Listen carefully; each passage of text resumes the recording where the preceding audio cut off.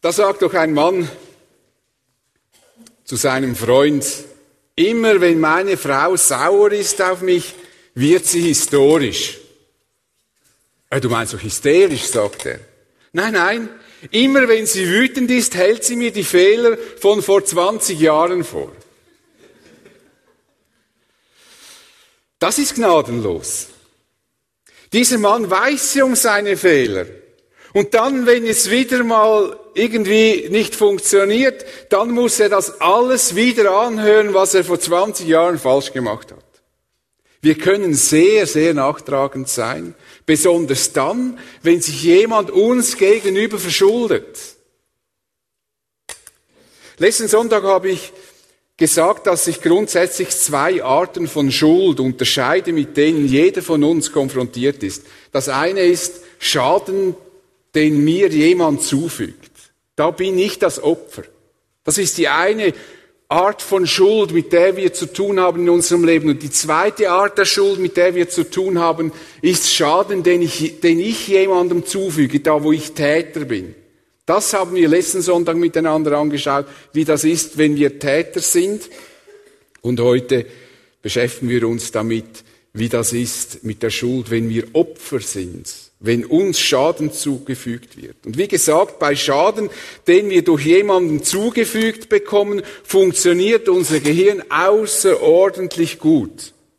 Wir neigen dazu, es nie zu vergessen, immer wieder daran zu denken, immer wieder, wenn etwas in diese Richtung geht, immer wieder das hervorzukramen. Und in dieser Beziehung haben wir ja, so sprichwörtlich gesagt, ein Elefantenhirn. Ein Zoobesucher hat das selbst erlebt. Er ärgerte einen Elefanten, und zwar streckte das Tier ihm den Rüssel hin, in der Erwartung, dass es was zu essen bekommt. Und dieser Mann wusste nichts gescheiter, als seine Zigarette zu nehmen und quasi den glimmenden Stängel dem Elefanten hinzuhalten. Der Elefant ist komplett erschrocken, weil er hat das gar nicht erwartet. Und dieser Mann fand das lustig und hat sich daran amüsiert. Etwa ein Jahr später stand der Mann an der gleichen Stelle. Auch der Elefant, derselbe, war noch da. Und als er diesen Mann sah, der Elefant, tauchte er seinen Rüssel in den Wassereimer und flotschte diesen Mann nass. Das war dann die Belustigung für die Zoobesucher. Nun, obwohl unsere Moral uns die Rache theoretisch verbietet, befriedigt uns im Grunde eine gelungene Vergeltung. Unsere Sympathien sind doch eindeutig beim Elefanten. Oder hat jemand von euch mit dem anderen Mann sympathisiert und hat jemand gedacht, das ist jetzt unanständig, was der Elefant gemacht hat? Ich habe gedacht, super, dem hat es zurückgegeben. Auch achtet euch mal, wenn ihr Filme anschaut, mit wem sympathisiert ihr? Ihr sympathisiert mit den Opfern. Und ihr seid unbefriedigt, wenn nicht der Täter irgendwie zur Rechenschaft gezogen wird. Das hat mit unserem Gerechtigkeitsempfinden zu tun. Sterbt eben dann schon etwas, Rache ist süß. Es ist eben gar nicht leicht, wenn uns großer Schaden zugefügt wird, dem Verursacher zu vergeben. Die Familie des französischen Polizisten Daniel Neuville, der an der Fußball-Weltmeisterschaft 1998 von Hooligans zusammengeschlagen und schwerstens verletzt wurde, diese Familie wollte den Täter nicht vergeben. Bei der Gerichtsverhandlung baten die Hooligans bei der Frau und der Familie um Vergebung. Und die Frau sagte, nein, nach dem, was sie unserer Familie angetan haben, können wir ihnen nicht vergeben. Das geht nicht. Das hat das Familienleben dermaßen auf den Kopf gestellt, dermaßen verändert. Das können sie nicht. Hart, aber irgendwie können wir doch das nachvollziehen. Und doch, es ist von größter Bedeutung für unser Leben, dass wir vergeben können. Denn ob wir vergeben oder nicht, das beeinflusst direkt unsere Beziehung zu Gott. So sagt Jesus, wenn ihr den Menschen ihre Verfehlungen vergebt, wird euer Vater im Himmel euch auch vergeben. Also Jesus setzt unsere Vergebungsbereitschaft in engen Zusammenhang mit dem, wie Gott sich uns gegenüber verhalten wird. Und er fährt weiter, wenn ihr aber den Menschen nicht vergebt, wird euer Vater im Himmel euch eure Verfehlungen auch nicht vergeben. Somit hat das, ob wir vergeben oder nicht, einen direkten Einfluss auf unser Schicksal. Jesus erwartet von mir, dass ich jemandem vergebe, der an mir schuldig geworden ist. In der Seelsorge ist Vergebung natürlich ein wichtiges Thema. Nehmen wir einmal an, da wurde eine Frau vergewaltigt und das kann sie für ihr seelisches Leben, oder das kann für ihr seelisches Leben ganz verheerende Folgen haben. Das wissen wir, es gibt Frauen, die können das nicht einfach wegstecken, sondern die werden zum Teil arbeitsunfähig und so weiter. Der innere Groll und der Hass, den sie gegenüber diesem Mann hegt, wird sie innerlich zerfressen. Und nun wird empfohlen, wenn sie in der Seelsorge ist, das ist allgemeine Praxis von heute, sie soll sich von dieser zerstörerischen Bindung an diesen Täter lösen. Ich habe da so eine Verbindung. Vielleicht gedacht, ja, was hat der da? Das ist jetzt mein Täter. Und jetzt habe ich ein Schicksal. Jetzt musst du mich noch ein bisschen an die längere Leine, kannst du mich schon lassen wenigstens. Jetzt sagt man, und das ist auch so eine Schuld, die an mir geschieht, verbindet mich, ob ich den Täter kenne oder nicht, immer mit dieser Tat. Das beeinflusst mein Leben heute. Ich komme wie nicht los von dem. Immer begleitet mich dieser unsichtbare Faden. Die Leute denken, spinnt denn der eigentlich? Das kann er doch mal vergessen. Und doch, was geschieht? Mein Leben wird mitbestimmt von dem. Und jetzt sagt man, du musst dem Täter vergeben, ob du ihn kennst oder nicht. Und dann geschieht Folgendes. Dann wird diese Verbindung abgeschnitten. Dann bist du frei. Etwas bleibt da noch hängen, aber du bist im Grunde genommen frei. Du bist nicht mehr an diesen Täter gebunden. Viele erleben dadurch innere Befreiung. Man spricht auch von innerer Heilung. Aber ist das wirklich Vergebung? Hat das mit Vergebung zu tun, was hier gemacht wird? Ist es das, was Gott von uns erwartet und das, was Gott unter Vergebung versteht, dass ich jemandem vergebe, den ich nicht einmal kenne? Ich weiß, es gibt viele Bücher und was ich euch heute erkläre, bitte ich, dass ihr einfach mal zuhört und nicht schon denkt, nicht nach Gegenargumenten sucht, das könnt ihr nachher, wenn ihr wollt.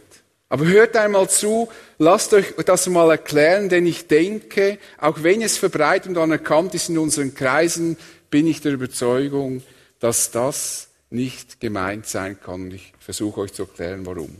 Und warum mir das auch wichtig ist. Oder die Geschichte des China-Missionars Sam Moffa. Die Kommunisten zerstörten seine Missionsstation, beschlagnahmten sein Eigentum, ermordeten seine engsten Freunde und er ist mit seiner Familie noch ganz knapp entkommen. Aber sein Herz war dermaßen voll Hass, dass er in eine tiefe Glaubenskrise stürzte. Und ihm war bewusst, ohne den Kommunisten zu vergeben, wird er nicht mehr Gott dienen können. Und er tat es und erlebte Befreiung.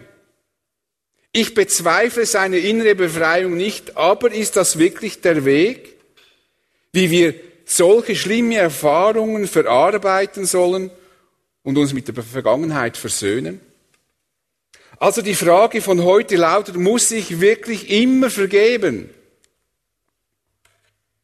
Und die erste Antwort ist ja, ich muss vergeben. Es ist tatsächlich so, dass ich vergeben muss, wenn sich jemand gegenüber mir schuldig gemacht und wenn er zu mir kommt und sagt, mich um Vergebung bittet. Aber es muss nicht der Wortlaut sein, dass er zu mir kommt und sagt, Jürg, vergib mir, ich habe das und das. Er kann auch einfach sagen, du Jürg, ich habe dich betrogen, es tut mir unglaublich leid. Es ist nicht die Wortwahl, es sind nicht magische Worte, die wir brauchen müssen, sondern es geht um den Inhalt, um die Haltung, dass wir es bereuen. Und dann, wenn jemand zu mir kommt, egal was er mir angetan hat und es tut ihm leid, dann muss ich ihm vergeben. Und ich kann euch garantieren, auch das ist noch gar nicht einfach. Denn ich spreche nicht von Beleidigungen. Mit Beleidigungen kann man relativ gut leben. Ich spreche von Dingen, die mein Leben nachhaltig beeinflussen. Vielleicht, dass ein Kind von mir ein Leben lang eine Behinderung hat. Das steckt man nicht einfach so weg. Und jetzt soll ich noch vergeben. Petrus fragte Jesus einmal, Herr, wie oft muss ich meinem Bruder vergeben, wenn er immer wieder gegen mich sündigt? 7-mal? Petrus wollte offensichtlich irgendwie sich absichern, damit er weiß, wann es dann wirklich genug ist.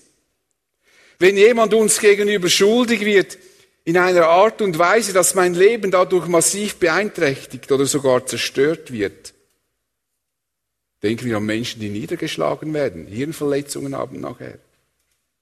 Da möchte man vielleicht gar nicht vergeben.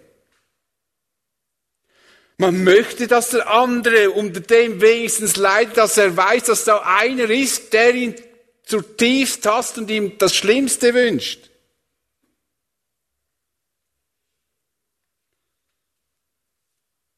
Und wenn jemand mir gegenüber immer wieder schuldig wird, dann möchten wir einmal sagen können, so jetzt reicht's. Jetzt bist du 6-mal gekommen, noch einmal. Und ich glaube, Petrus hat sogar noch gedacht, dass sein Vorschlag von 7-mal relativ großherzig ist. Ja, 7-mal finde ich also viel, oder? Also finde ich, hat der Petrus schon etwas hochgegriffen. Und Jesus sagt ihm, nein, nicht 7-mal, sondern 77-mal. Also eigentlich eine symbolische Zahl für immer. Immer. Ich weiß nicht, was für ein Gesicht der Petrus gemacht hat, als ihm Jesus das gesagt hat. Doch die Vergebung, von der Jesus spricht,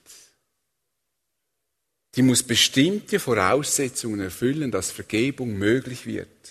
Zu seinen Jüngern sagt Jesus nämlich, wenn dein Bruder sündigt, weise ihn zurecht und wenn er sein Unrecht einsieht, vergib ihm. Wenn er sein Unrecht einsieht, vergib ihm.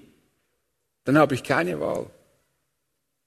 Die Vergebung ist dann zwingend, wenn der Täter sein Unrecht einsieht. Und das ist das Prinzip göttlicher Vergebung. Vergebung wird da erfahren, wo die Schuld anerkannt und bekannt wird. Das finden wir durch die ganze Bibel hindurch. David ist uns schon mal begegnet in der letzten Sonntag. Er sagt nach seiner großen Sünde, ich entschloss mich, dir meine Verfehlungen zu bekennen. Was ich getan hatte, gestand ich dir. Ich verschwieg dir meine Schuld nicht länger. Und jetzt, was hat Gott getan? Und du hast mir alles vergeben.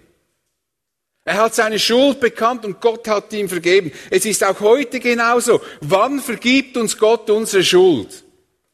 Was erklärt ihr jemandem, wenn er sagt, wie bekomme ich meine Schuld los vor Gott? Was sagt ihr ihm? Bekenn deine Schuld. Gott ist treu und gerecht und wird dir deine Schuld vergeben. Wir sagen doch nicht, Gott hat dir schon lange vergeben. Wir sagen, wenn du bekennst deine Schuld, dann wird dir Gott vergeben. Oder wie wird ein Mensch wiedergeboren? Wie bekommt er ein neues Leben? Wenn er seine Sünde bekennt. Oder so wie es Petrus sagt, kehrt um. Das ist ja die Gesinnungsänderung, die Änderung der Einstellung, die Einsicht, dass man bisher etwas falsch gemacht hat, kehrt um. Und jeder von euch lasse sich taufen auf den Namen von Jesus Christus. Dann wird Gott euch eure Sünden vergeben und ihr werdet seine Gabe, den Heiligen Geist, bekommen. Dann wird Gott euch vergeben. Das ist das göttliche Prinzip der Vergebung. Wenn wir unsere Schuld bekennen, vergibt er uns. Ich glaube nicht, dass Gott von uns erwartet, dass wir jemandem vergeben, der seine Schuld nicht einsieht. Gott macht das nicht. Ich glaube, dass das Gott auch von uns nicht erwartet. So kommen wir zum zweiten Punkt. Muss ich immer vergeben? Nein, ich muss abgeben.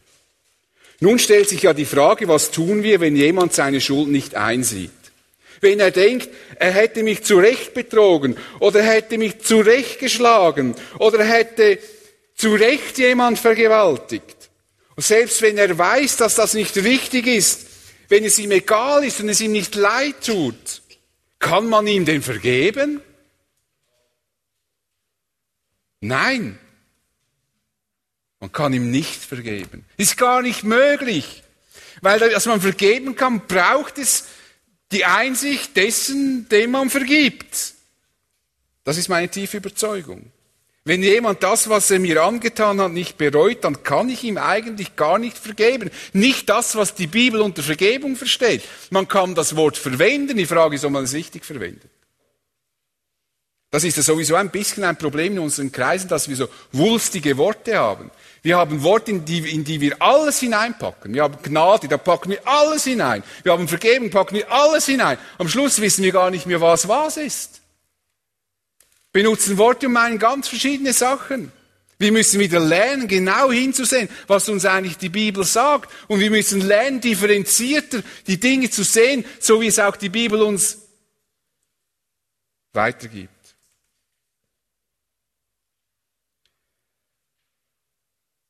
Aber was ist dann in einer solchen Situation zu tun? Wie kann ich innerlich frei werden? Wie kann ich diesen Faden durchschneiden, der mich an diese Tat und an diese Täter bindet, der mein Leben dermaßen negativ beeinflusst, dass in mir ein Hass einfach nicht loswerde? Wenn mich das Unrecht, das ich erfahren habe, immer quält und innerlich blockiert. Wie komme ich damit zurecht? Dass ich das Unrecht dem Täter am liebsten zurückbezahlen würde, aber ich kann es nicht. Vielleicht, weil ich ihn gar nicht kenne oder weil er gar nicht mehr lebt oder weiß ich warum.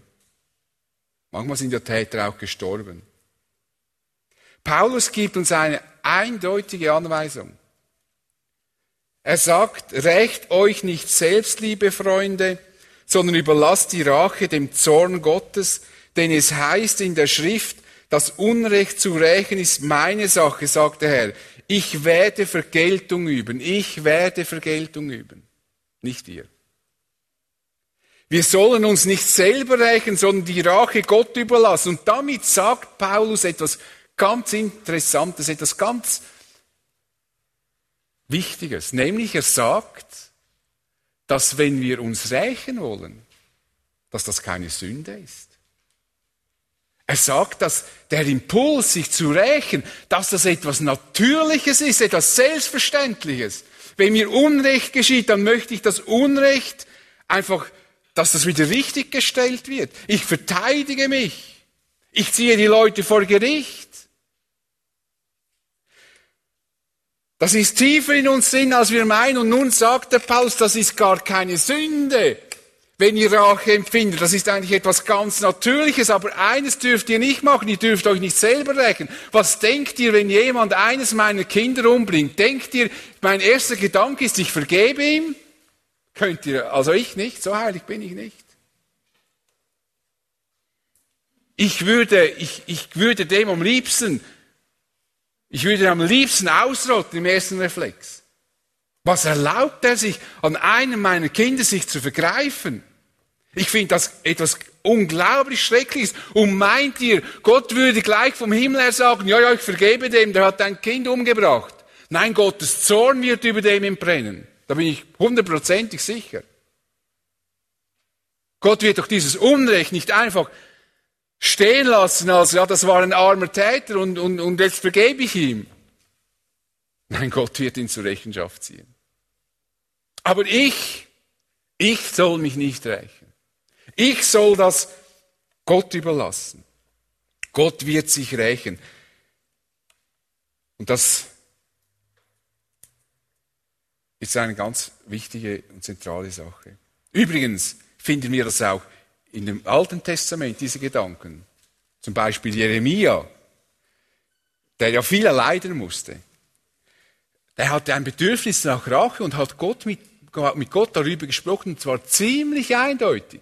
Nämlich, du Herr kennst die Pläne, kennst ihre Pläne. Sie haben es darauf abgesehen, mich zu töten. Dieses Verbrechen verzeih ihnen nicht, diese Schuld vergiss ihnen nie. Lass sie vor dir zusammenbrechen. Wenn du kommst, um Gericht zu halten, dann rechne mit ihnen ab. Gott hat ihn nicht zur Rede gestellt wegen dem und gesagt, du, das ist etwas unheilig, was du da sagst.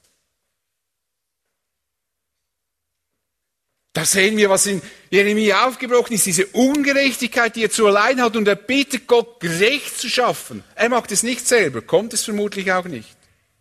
Er wollte sich nicht selber rächen, aber er bittet Gott darum, dieses Unrecht, das ihm Menschen zugefügt haben, zu rächen. Ja, Gott sagt, die Rache ist mein. Und Gott wird sich rächen. Wir sollen das Gott überlassen. Rächt euch nicht selbst, liebe Freunde, sondern überlasst die Rache dem Zorn Gottes, denn es heißt in der Schrift, das Unrecht zu rächen ist meine Sache, sagt der Herr. Ich werde Vergeltung üben.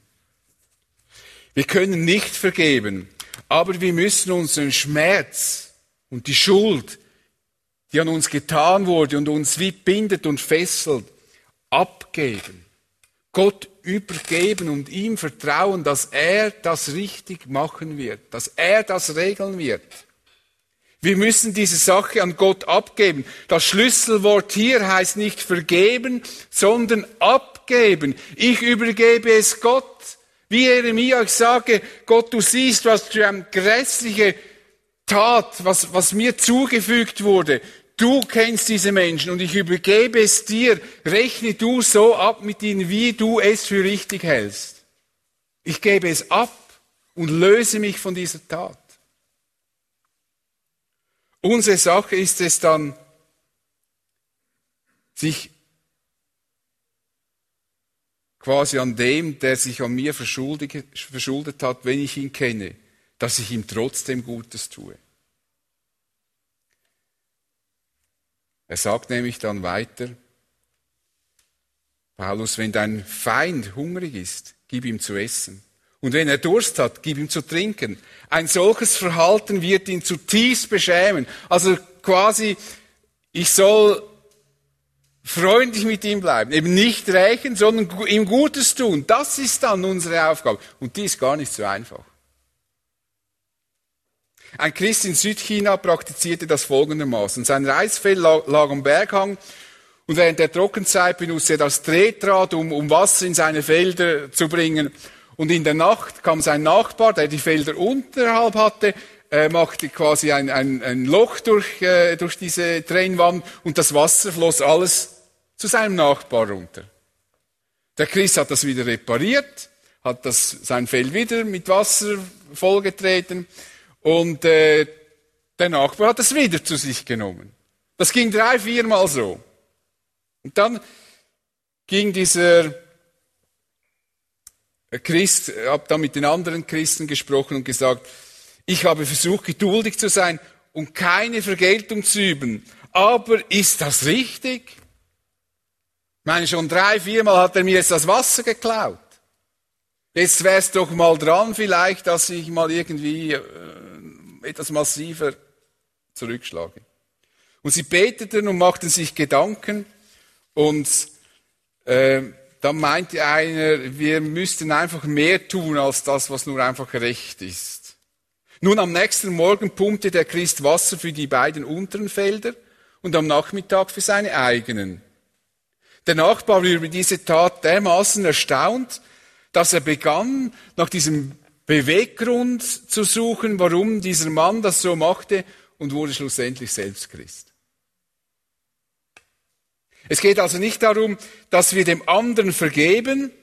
Das hätte man jetzt sagen können, sagen, ja, vergib ihm einfach. Aber wisst ihr, das mit dem Vergeben ist relativ einfach und schnell gesagt. Vergib ihm einfach. Ja, vergib ihm mal. Und dann, was passiert? Am nächsten Tag holt er das Wasser wieder. Dann sagen wir, ja, dann vergib ihm einfach. Das ist ja ein unendliches Ding. Und ob ich dann noch von Herzen vergeben kann, da würde ich mal ein großes Fragezeichen dahinter machen.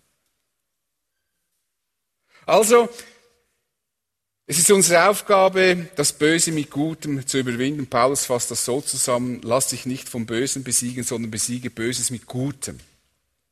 Übrigens gibt uns Paulus ein konkretes Beispiel, wie er selbst das handhabte, wenn jemand ihm Schaden zufügt und ihm Böses tat. Er machte zu Timotheus glücklicherweise diese Bemerkung, die eine Anwendung ist dessen, was er hier die Römer lehrt. Er sagt: Alexander, der Schmied, hat mir viel Böses zugefügt. Der Herr wird so an ihm handeln, wie er es verdient hat.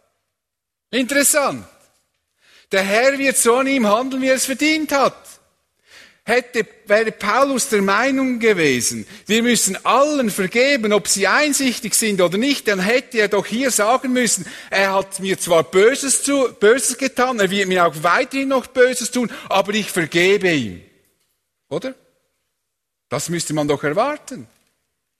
Aber er hält sich genau praktisch an seine Theorie in der Praxis, dass er sagt, ich übergebe das Gott und Gott wird es richten. Gott wird das so lösen, wie das zu lösen ist, mit dem richtigen Maß. Es ist Gottes Sache. Und interessant ist auch, dass Jesus sich selbst so verhalten hat. Petrus schreibt, Jesus, der nicht mit Beschimpfungen reagierte, als er beschimpft wurde, und nicht mit Vergeltung drohte, als er leiden musste, sondern seine Sache dem übergab, der ein gerechter Richter ist. Sogar über Jesus wird das gesagt, dass er es abgegeben hat an den Vater, der der gerechte Richter ist. Vielleicht fragen Sie sich, warum das so wichtig ist oder warum ich das so wichtig finde. Vielleicht finden Sie das ja nicht so wichtig. Dass wir einen Unterschied machen zwischen vergeben und abgeben.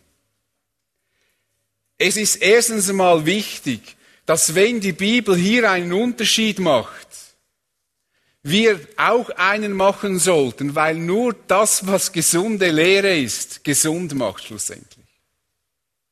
Und es geht nicht darum, dass wir beginnen zu argumentieren, wenn jemand um Vergebung gebeten hat und er sagt, er ist frei geworden, und weil er frei geworden ist, und ich zweifle das auch nicht an, heißt das noch lange nicht, dass das eine gesunde biblische Lehre ist.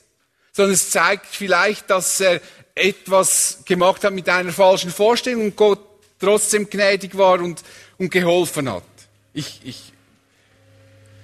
Aber deshalb müssen wir nicht über Jahrzehnte an Überzeugungen hängen bleiben, wo wir sehen, wenn die Bibel etwas anderes lehrt. Also das als Grundprinzip ist schon mal wichtig, dass wir uns an der Schrift orientieren.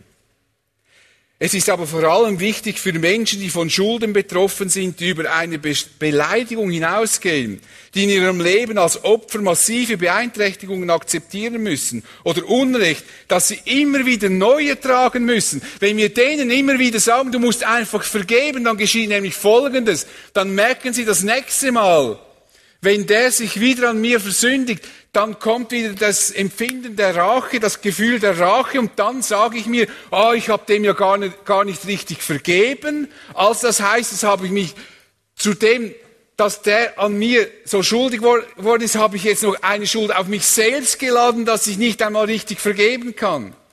Weil man dann mit Vergeben auch noch irrtümlicherweise vergessen, auch noch mit einhängt. Das wäre auch mal noch eine Sache für sich. Es ist wie ein Teufelskreis entsteht. Das ist nicht hilfreich für Menschen, die genau in solchen Situationen sind. Das können zum Teil schwierige Familienverhältnisse sein. Man kann die Familie nicht einfach abservieren, die ist da. Mechanismen in der Familie funktionieren weiter. Ich kann weiter ein Opfer sein. Ja, das hilft mir dann nicht viel, wenn mir einfach alle sagen, ich müsste halt um Vergebung bitten. Dann sage ich dann vielleicht, ja gut, wenn mir einmal einer gesagt hat, ich sei ein Trottel und ich ihm vergebe, ist ja nicht so ein Problem. Aber wenn ich ständig unter Angriffen und unter Schaden leiden muss, den mir jemand anderen zugefügt hat, dann ist das bitteschön nicht so einfach. Und dann kann ich sagen, wenn dasselbe wieder passiert, wenn das nochmals passiert, wenn ich nochmals ungerechtfertigterweise geschlagen habe, kann ich sagen, Herr, am liebsten möchte ich mich rächen, aber ich übergebe dir das. Ich übergebe dir das Recht zu rächen. Und ich will mich darauf konzentrieren, dass dieses Böse mit Gutem zu überwinden. Das hängt davon ab, ob wir Gott zutrauen, dass er das auch wirklich tut. Ob wir ihm zutrauen, dass er die Sachen regeln wird. So bin ich der tiefen Überzeugung, werden wir frei. Wenn wir diese Dinge Gott abgeben, dann muss ich mir auch nicht mehr den Kopf darüber zerbrechen. Ich muss kein schlechtes Gewissen haben, wenn ich den Impuls habe, mich zu rächen. Ich kann sagen, jawohl, das ist richtig, das ist Unrecht, Gott gefällt das auch nicht, aber ich gebe es jetzt Gott ab. Er wird es regeln. Und so muss ich aus meinen Gefühlen keine Mördergrube machen. Jetzt habe ich schon wieder den Eindruck, ich müsste mich rächen, ich bin gar kein richtiger Christ, ich bin gar nicht wiedergeboren, sonst hätte ich diese Gefühle nicht. Nein, die Gefühle sind richtig, Gott ärgert sich auch über solche Dinge. Aber wir geben es ihm ab. Und das macht uns frei, innerlich frei, und es macht uns frei zur Feindesliebe. Eben das Böse mit Gutem zu überwinden. Jesus sagt, gerade eure Feinde sollt ihr lieben, tut Gutes und Leid, ohne etwas zurückzuerwarten. Dann wartet eine große Belohnung auf euch, und ihr werdet Söhne des Höchsten sein. Denn auch er ist gütig gegen die Undankbaren und Bösen. Und nun zum Schluss noch eine Frage, die mir sofort gestellt wird, und da ich dann nicht jetzt 10 Leuten gleichzeitig das 10-mal erklären muss, das ist die Frage, wie ist denn mit Stephanus? Stephanus, der gesteinigt wird, und was sagt er bei dieser Steinigung? Herr, rechne ihnen diese Sünde nicht an. Ja, hat er jetzt ihnen nicht vergeben? Was sagt er denn? Sagt er dann, ich vergebe euch die Sünde? Nein, er gibt es Gott ab.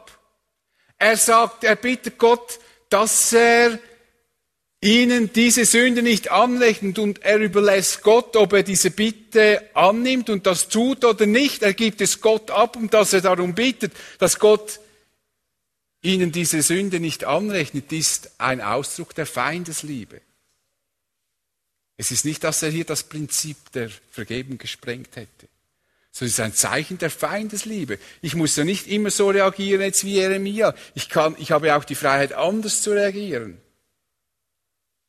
Aber jeder, egal ob ich auf die Seite oder jene Seite reagiere, wir müssen es Gott abgeben, weil wir können nicht Schuld vergeben.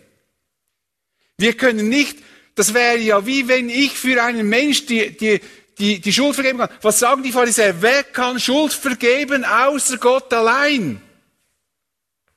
So kann ich doch gar nicht eine Schuld vergeben, die etwas mit Gott zu tun hat. Das muss doch Gott machen. Er gibt es Gott ab.